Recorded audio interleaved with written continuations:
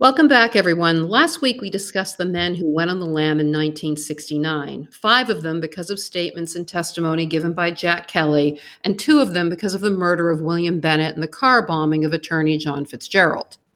That being Stevie Flemmi and Frankie Salemi, based on testimony provided to the feds by Robert Diego. And of the five, Carmelo Merlino, Stephen Ruckus, Phil Cresta, Frank Vendatuli, and Louis Manocchio, one remained on the run for nearly a decade. Hence the title, Where in the World is Louis?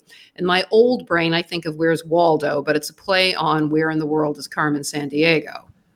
Well, you're not young enough to be familiar with that series, but I am. Good for you. Well, it was a game show that was created to help American kids learn about world geography. I'll stick with FBI reports for that, thank you. Now, before we get into Louis's time on the lam, let's give a little bit of Louis's bio for our listeners who don't know much about him or his early days. Good idea. Hey, do you think there's a chance that Louis might be listening to us? Wishful thinking, but it would be amazing if we had a chance to interview him. Obviously not about crime. Unlike many of the others, he appears to always have been tight-lipped, but just his view of Providence and the events that took place over the decades would be great. I agree, but I won't be holding my breath. Well, while we're waiting on Louis to contact us, let's talk about his early days. Luigi Giovanni Manocchio, later known as Louis John Baby Shanks Manocchio, was born on June 23, 1927, to Nicola Manocchio and Maria Marino in Providence, Rhode Island. Louis had an older brother named Andrew, who was 6 years his senior, and a younger brother named Anthony, who was 11 years his junior. His father was born in Italy, never became a citizen, and was later threatened with deportation. That's because in the early 1920s, Nicola was arrested for breaking and entering at night and larceny. He was eventually sentenced to 6 years in prison, but nearly 32 years later, the arrest would come back to haunt him. In 1954, the Attorney General of Rhode Island tried to get Nicola deported, citing the newly enacted McCarran-Walter Act, but the governor swooped in to save the day and pardon Nicola. The state Senate approved the pardon a week later. Louis's father passed away on May 24, 1964. As for Louis's record, the first arrest we could find was from March 8, 1945, for breaking and entering and larceny. It appears he wasn't convicted of those charges. He enlisted in the Army on January 10, 1946, and of all things, he became an MP. The irony, but I bet he was good at it. Well, he was honorably discharged on March 14, 1947. On January 17, 1948, Louis was arrested and charged with assault with a deadly weapon. Again, it appears nothing ever came of the charges. Then 4 years later, in December of 1952, Louis was pinched along with Terrence Biafori and Max and Sarah for a $4,000 payroll robbery at a jewelry plant that landed him in jail 10 minutes after the heist.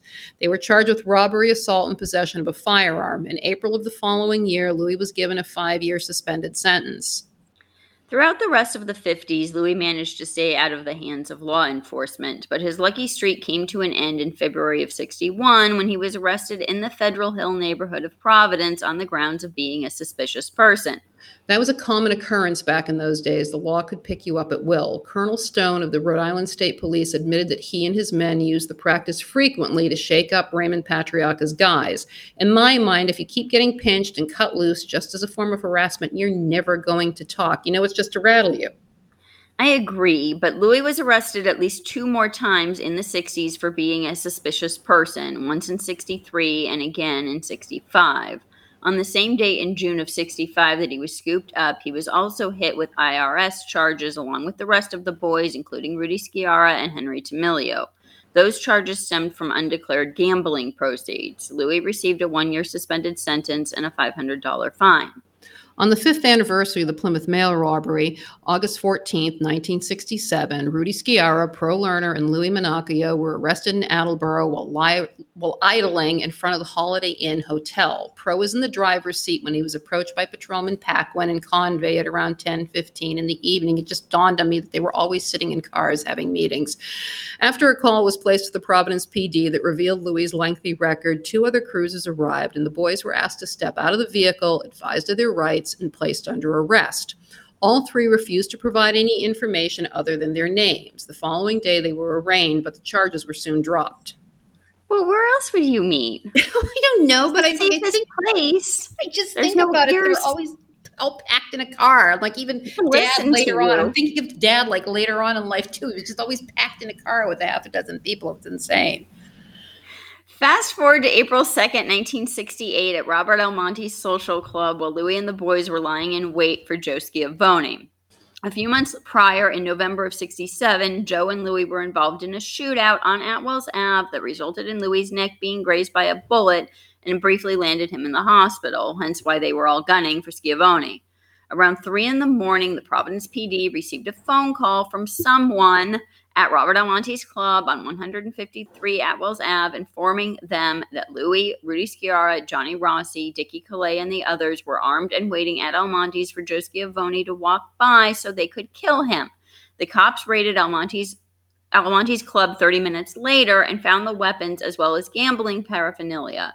Louis and the other men were arrested and charged with illegal possession of weapons, but all the charges were eventually dropped. This is another instance where they would have been better off staying in jail because a little over 2 weeks later, on April 20th, Rudy Maffeo and Anthony Millay were killed. Had Almonte, Manocchio, Sciarra, and Rossi still been in the cooler, events would have been drastically different. How many times did we say that throughout season 1? Seriously. On August 12th, the warrants were issued and the arrest began. To hear more about that, listen to the first episode of this season, Jack's Justice Part 1. 3 days later, Rudy Sciarra was scooped up early in the morning. Later that day, Jimmy Vespia was interviewed by Special Agent Kenneth Hansen. Vespia said that Louis was in charge since Raymond went away, quote, on vacation, unquote. In other words, since he started serving his sentence at the federal pen in Atlanta. He also told the feds that Sciarra and Louis were very close. Special Agent Hansen also met with James Duffy, the owner of Joe's Bar on Atwells Ave. Duffy claimed that Louis and Rudy weren't the types to be involved in murder. Call me naive, but in this case, I actually agree. Well, you're not going to get an argument from me. Rudy had been pinched for every murder that had taken place in Providence in the 60s, so why break with tradition? Well, with Rudy locked up, the manhunt for Louis was the priority. On August 19th, 1969, Special Agent Dennis Condon approached Jerry Angiulo at 2:40 in the morning on the corner of Snow Hill and Prince Street in the North End. Whenever I hear Snow Hill, I think of the 1950s Brinks heist. I can't help myself. I doubt you're the only one that happens to. I'm also trying to picture Denny Condon lurking on Prince Street at 2:30 in the morning. Another scene that would be great in a movie. Some shadowy, dark alley. Jerry told him that he had nothing to say to him. Denny snapped back that Jerry didn't have to say anything because he wanted to tell Jerry something. Miraculously, Jerry agreed to listen for once. Condon lectured Jerry about harboring a fugitive, specifically Louis. Jerry quipped, "You're talking like a lawyer. If you want to talk like a lawyer, you can speak with my lawyers." Well, Jerry's so-called lawyer, Al Horrigan, who Laura and I both believe was not an actual attorney, but was one of Condon's CIs, was sitting in the office but did not participate in the conversation. We'll get more into Horrigan in future episodes. Jerry had blocked the entrance to the building with his body, most likely because he didn't want to be interviewed on the premises.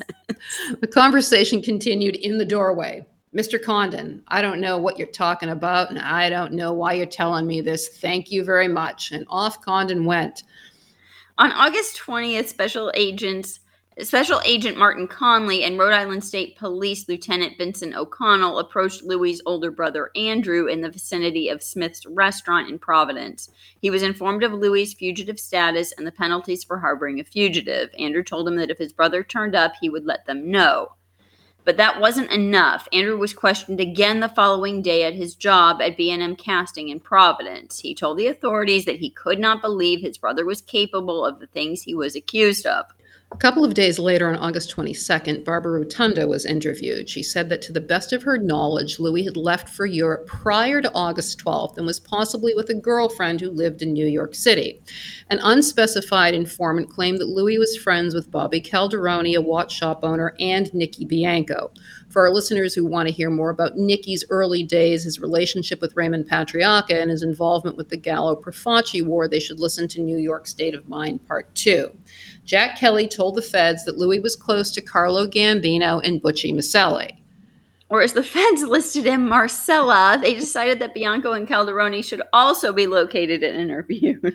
Marsala makes me think of Marsala wine or veal Marsala, but the misspelling just reminds me of La Cosa Nostra instead of Cosa Nostra. You think they would have found an Italian-speaking agent by then. No comment. The spelling mistakes, it's brutal. The interviews continued, and they even had the nerve to interview Henry Tamilio's brother. On August 26, 1969, Carmen Tamilio was interviewed by Special Agent Sean McWeeney. Carmen told him straight out that he knew nothing about the whereabouts of Louis, Frank Vendy, or Rudy Sciarra, who was still being sought at that time. Carmen gave McWeeney both barrels about his brother being railroaded and wrongfully convicted of the murder of Teddy Deegan. He went on to tell him that Joe Barboza was the murderer and that his brother never okayed the hit and was on death row for no reason. Who didn't know that? That's all I heard for 30 years of my life. Anyhow, later that day, Special Agent McWeeney interviewed Mario Charlie Ruggiero. He told him the same thing, that he had no idea where the Lamisters might be. He told McWeeney that he was close friends with Louis's brother Andrew, who had complained to him that the feds had a helicopter hovering over his house all hours of the day. And to make matters worse, agents were wandering around Andrew's neighborhood asking everyone in sight about the missing duo. Ruggiero added at the end that the word on the hill was that the men in charge of the gambling and loan sharking operations were concerned that the heat would ruin their businesses. On September 4th, 1969, Special Agent McWeeney submitted a 209 report detailing Louis's past travel and passports.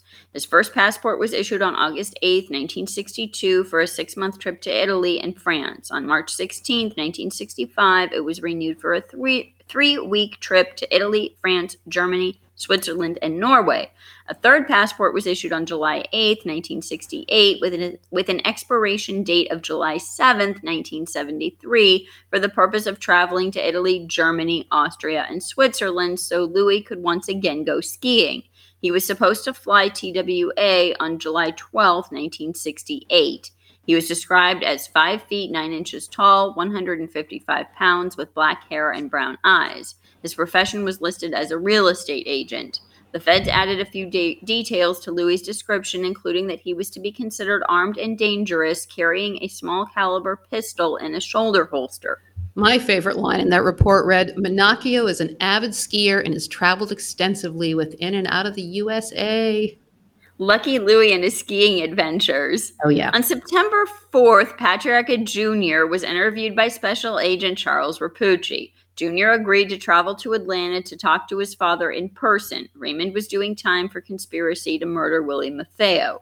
Jr. also told the feds that people were complaining about the heat that Vendy and Manocchio were bringing on the neighborhood. According to the FBI report, Jr. also told the feds that gossip had it that the feds must have a good case, otherwise the two men wouldn't have run. He also said that as his father sent up word to Providence, the two fugitives would surrender. How did that work out? Well, he didn't say when they'd surrender.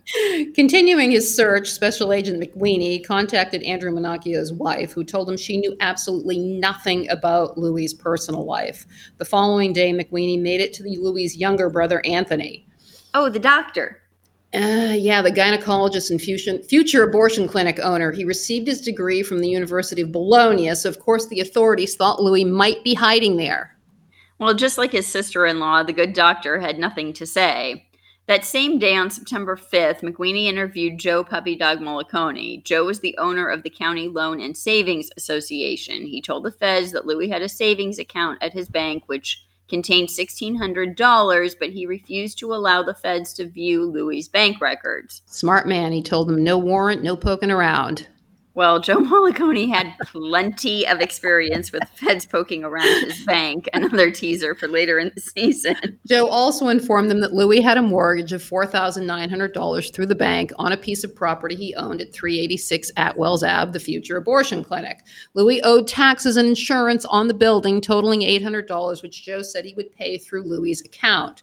Beyond that, Joe offered nothing and said he knew nothing about Louis's alleged criminal activities.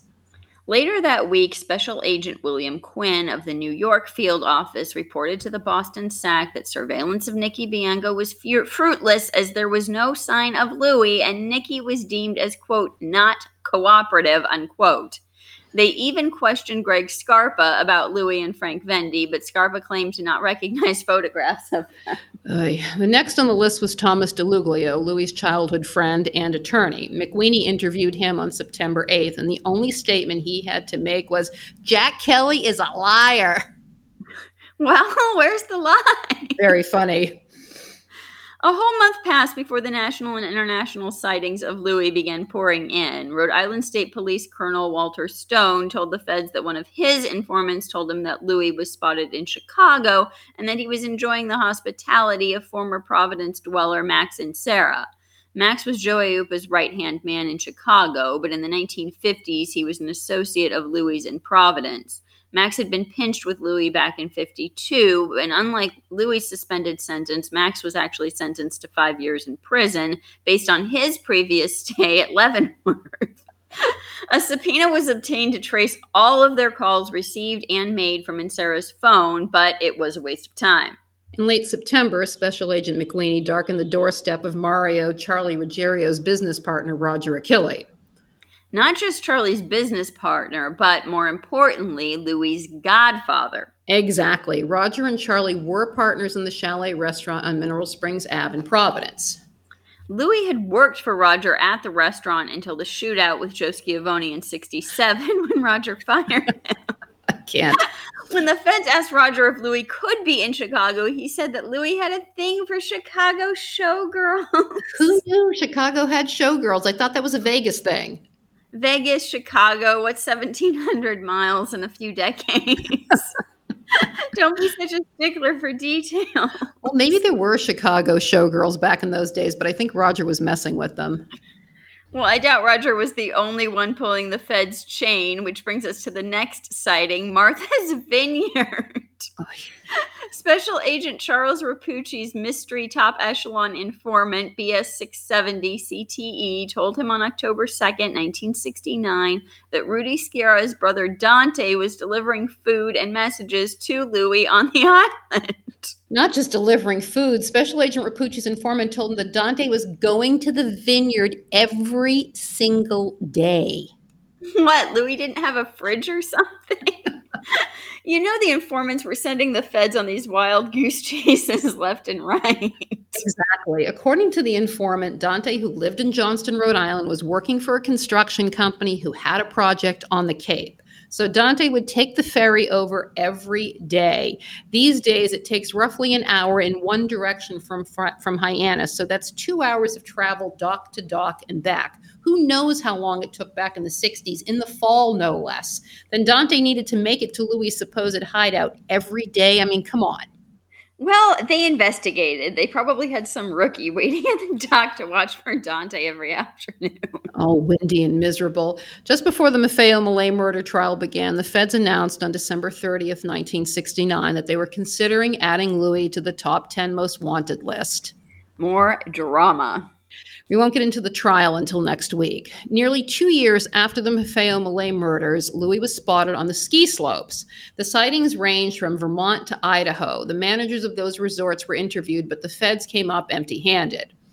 In May of 1970, Pinky Panarelli suggested to his handler, Special Agent Welby, that Nicky Bianco might be harboring Louis somewhere in New York. That same month, the feds were wandering around Buffalo looking for Louis and Frank Vendatoli, as they believed that Frank was working the carnival circuit. Can you see Louis hanging around a carnival? All dapped out, sticking out like a sore thumb. It's almost as bad as being on the Cape. Well, those two might not have been at the carnival, but the search was certainly becoming a circus. The following month, one of Condon's informants told him that Louis was clearing out of Brooklyn because he believed the feds were showing people in his neighborhood his picture. The feds weren't just in Brooklyn that summer. They were also in Connecticut trying to find Max and Sarah's son, Joseph, who was stationed at the sub-base there. Multiple attempts were made to contact him throughout July. They even questioned his commanding officer about Louis. They finally caught up with Joseph and Sarah at the end of the month. During the interview, Joseph told the agents that he had lived with his family in Providence until about 1955, when he was roughly 10 years old, until his family moved back to the Chicago area. Max was also the brother-in-law of the Biaforis and the Morellis. For more on their backgrounds, check out our episodes about Federal Hill. Joseph also told the feds that his father, Max, was the previous owner of the home that Louis's mother was currently living in. It's unclear whether Louis or his mother purchased the home, but one would assume it was Louis. Well, Joseph and Sarah was also stationed at the nuclear training facility in Idaho, and Louis was believed to be on the ski slopes there for a few months earlier. So come on, that's a legit connection, right? Talk about a stretch. Well, Throughout 1971, the feds focused on the phone calls being placed and received at the Insera home in Chicago. Back in Rhode Island, they focused their attention on Thomas Curcio, a relative of Romeo, who was one of the men picked up at Almonte's social club after the tip was called in that they were going to kill Joe Schiavone. in January 1972, puppy dog Mollicone was interviewed again. He had recently returned from Italy, so of course the feds had to question him. His answers were very cagey. He said he didn't see Louis there, only that he didn't travel there to contact Louis. Well, I'd say with almost certainly the puppy dog Mollicone had seen Louis in Italy. Oh, I agree. It was shortly after Mollicone's interview that the feds found themselves on another wild goose chase, this time to Venezuela and Aruba. In April of 72, the search for Louis took the feds south of the border. Tommy DeLuglio and Frank Caprio were wandering around both places, and the FBI felt certain they had to be meeting Louis. Oh, please. They were probably working on their tans. Well, their description of Caprio specifically mentioned Caprio's dark suntans. See, I told you so. Well, I don't think the authorities really believe Louis was in Caracas because they were back in Chicago poking around Max and Sarah's house again shortly thereafter. Poor Max. In June, the rumor was that Louis would turn himself in to the New York City cops in light of Raymond Patriarca's recent acquittal, but that too never happened. The following month, Louis's mother and his brother Anthony were interviewed. She said she was very worried but wouldn't encourage him to turn himself in if he contacted her. Joe Patriarca was interviewed by Special Agents Harmon and Peterson on September 4th, 1972. The authorities met him in front of a barber shop on Dean Street in Providence. He had nothing to tell them about Louis's whereabouts, but he did go into great detail about his diabetes, showed them his hypodermic needle for his insulin, and told them where he dined for lunch every day at noon and how the chef cooked a no-sugar, no-salt meal for him. I can't. The agents must have loved writing that 209. But there was light at the end of the tunnel. Finally, after 3.5 years, Louis was found in Chamonix, France, using the name Richard Tamelia.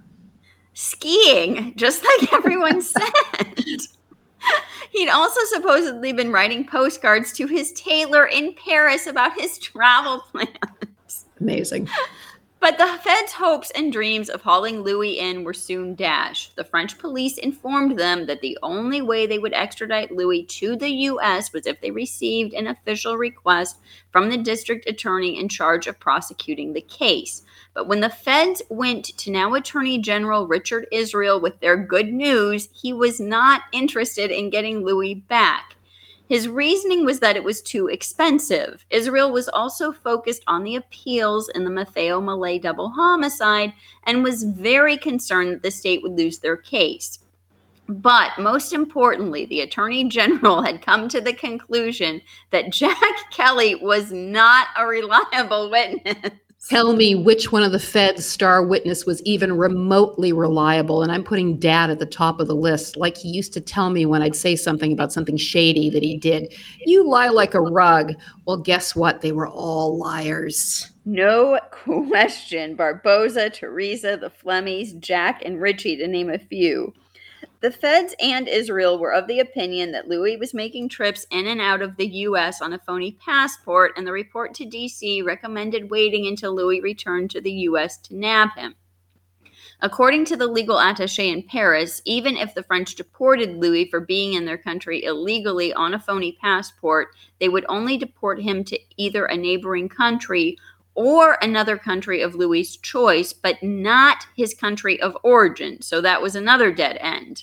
And in the meantime, the French police had lost Louis. The following February, informant BS 1663 reported to his FBI handler that DeLuglio and Mollicone had recently made a business trip to Italy. Presumably, the business was Louis. A year and a half later, Dennis Condon reported that Frank Imbruglia told him that Louis was living in New York City. We forgot to add Imbruglia to the list of liars. Oh, yeah. Al Horrigan also told Dennis Condon that Louis was back in New York City. He added that Louis was in regular contact with Frank Vendy. He claimed that Louis was dressing like a hippie with long hair and wearing jeans. I highly doubt that that man was sending postcards to his Parisian tailor would be caught dead as a hippie. There was no way he was dressing that way, but it's a nice fantasy and one more wild goose chase. Horrigan also brought up another recent incident in Providence, the explosion at Louis's brother Andrew's house, but he didn't have anything helpful to offer. The explosion had conveniently taken place when nobody was home, but the house was totally destroyed. The force of the blast had broken windows and cracked walls in neighbors' homes. Debris from the explosion had also started fires on roofs up to half a mile away. The local authorities suggested that organized crime was involved, so of course the feds had an excuse to open an ITAR case and elbow their way in. The Providence Journal reported that Andrew was running Louis's gambling interests since Louis was on the lam. Like many other events in New England, that crime was never solved either. The following spring, the feds were still harassing the Manocchio family, including Louis's ill mother. Louis's other brother, Anthony, told the feds flat out that he had no intention of cooperating with them. Throughout 1977, the feds continued to contact Louis's family and acquaintances in Rhode Island with absolutely no results. You know that cliche about insanity? The feds were living up to it. Doing the same thing over and over again and expecting a different result. But the reality is that it worked for them. In the end, they got the convictions they wanted. In July 1979, Louis Manocchio surrendered to the authorities in Rhode Island. He pleaded innocent to charges of being an accessory to murder and conspiracy to murder. He was released on $50,000 bail, and an initial court hearing was set for the following month. I don't understand. The man had been on the lam for 10 years. Wasn't he a flight risk? I mean, obviously he didn't flee, but still. Well, I mean, he had fled for 10 years, and obviously the authorities knew that their case was junk. And that's where we're going to leave you today. Next week, we'll be taking you through the Maffeo-Millet murder trial. We'll find ourselves back at the gaslight, being gaslit by Jack Kelly and the feds one more time, but not for the last time. We'll be back at the gaslight when we cover Louis's trial later in the season. Thanks for the new YouTube subscribers, but we still need a few more. Hope you join us next week. Bye. Bye.